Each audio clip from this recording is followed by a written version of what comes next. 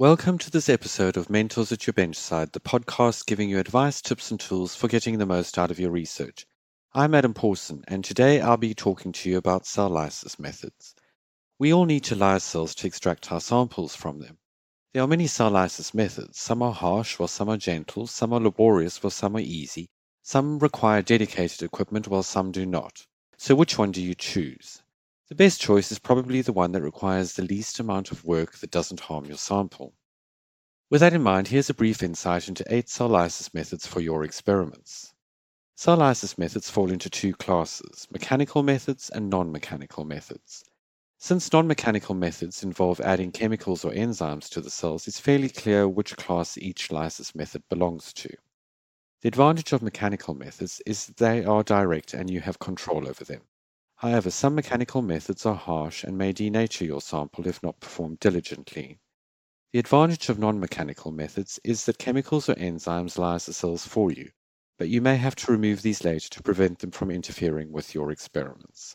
So let's get to it. Number 1, the mortar and pestle. This method involves giving the cells a good old grinding. Note that the cells do not have to be suspended in anything for this method to work. This cell lysis method is often used for plant samples frozen in liquid nitrogen since the specimens are comparatively bulky. Also, when you lyse the cells, metabolites and samples may be extracted by adding solvents. And you don't need any specialist kit, just the mortar and pestle. Number 2, bead beating. Glass or ceramic beads can crack open cells.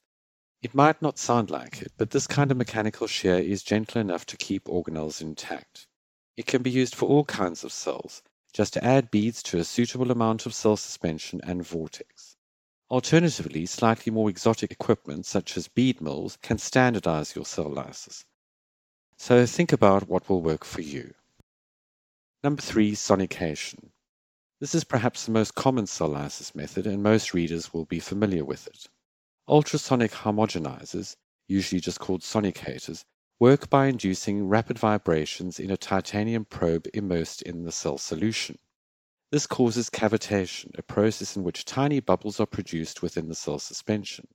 When these bubbles explode, a local shock wave disrupts the cell wall, just like an explosion disrupts things in the blast radius, only the medium is liquid, not air. This method is very popular for plant and fungal cells and is the method of choice for protein purification. While sonication is automated, you just set the timer and go, it has several disadvantages.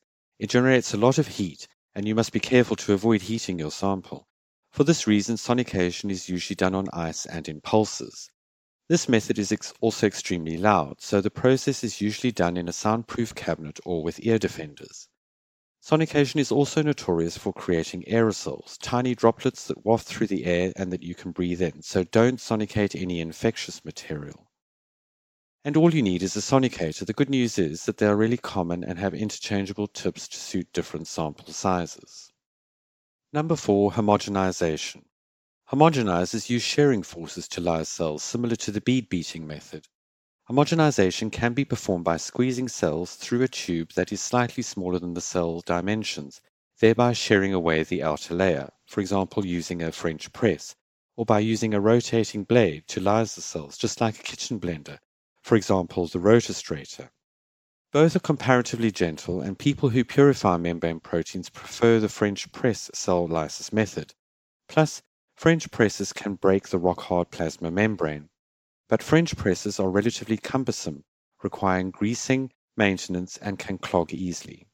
Rotastrators, on the other hand, are quick and efficient, but you can usually only process a few tens of microliters of cells at once.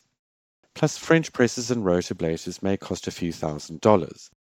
If you lyse cells using these bits of kit, be aware of cross-contamination and note that you can add enzymes such as lysozyme to help the process. Number 5, freeze-thaw lysis. This one's as simple as it sounds. The freeze-thaw cell lysis method creates ice crystals, remember water expands when it freezes, that melt when the sample is thawed. Several freeze-thaw cycles ultimately rupture the cells. It's comparatively gentle and by definition doesn't generate any heat, but it's time-consuming. You can speed things up by using liquid nitrogen, but even so, it will take a while. Number 6, high-temperature lysis. High temperatures and pressures break the chemical bonds within cell walls, but also denature proteins. So it's a quick and dirty cell lysis method. You can use a microwave or autoclave to generate the heat and pressure, but it goes without saying that you should avoid this method if your sample is denatured by heat. Number 7. Enzymatic lysis. There are enzymes that can destroy the cell wall for you. The enzymatic cell lysis method breaks open cells by using enzymes that degrade cell walls and membranes. Simply incubate a suspension of your cells with the appropriate enzyme or combination of enzymes which digest cell wall components. Depending on what organism you work with, you can use cellulases, chitinase, bacteriolytic enzymes like lysozyme, which destroys peptidoglycans, mannanases, or glycanase, etc. This method is also great if you want to isolate protoplasts, a cell without the cell wall. It's really quite gentle, meaning you don't have to worry about denaturing your sample, but you might have to remove or destroy the enzymes later on.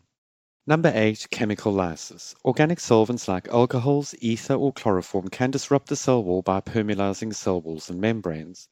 This method is especially handy if you want to extract hydrophobic molecules like plant pick because you can pick a solvent that will extract them. You can combine this method with one that uses shearing forces to maximize the fraction of cells lysed. And note also you can use EDTA specifically to disrupt the cell walls of gram-negative bacteria, whose cell walls contain lipopolysaccharides that are stabilized by cations like magnesium and calcium. EDTA will chelate the cations, leaving holes in the cell walls, and you can dialyze the EDTA away later. So that's it for a brief insight into 8 cell lysis methods. Check out the episode description for links to related articles and resources, and don't forget to subscribe to the podcast to get more help and advice from mentors at your bench side. Are you always on the go, but still seeking valuable insights to advance your research? Well, look no further than Listen In, the podcast from Bite Size Bio that offers the benefits of webinars in a portable format. With webinars featuring leading researchers and commercial specialists discussing techniques like CRISPR-Cas9 and microscopy. With Listen In, you can tap into their expertise and drive your research project forward efficiently and productively, no matter where you are. Visit bitesizebio.com/podcasts or search for Listen In your podcast app to subscribe.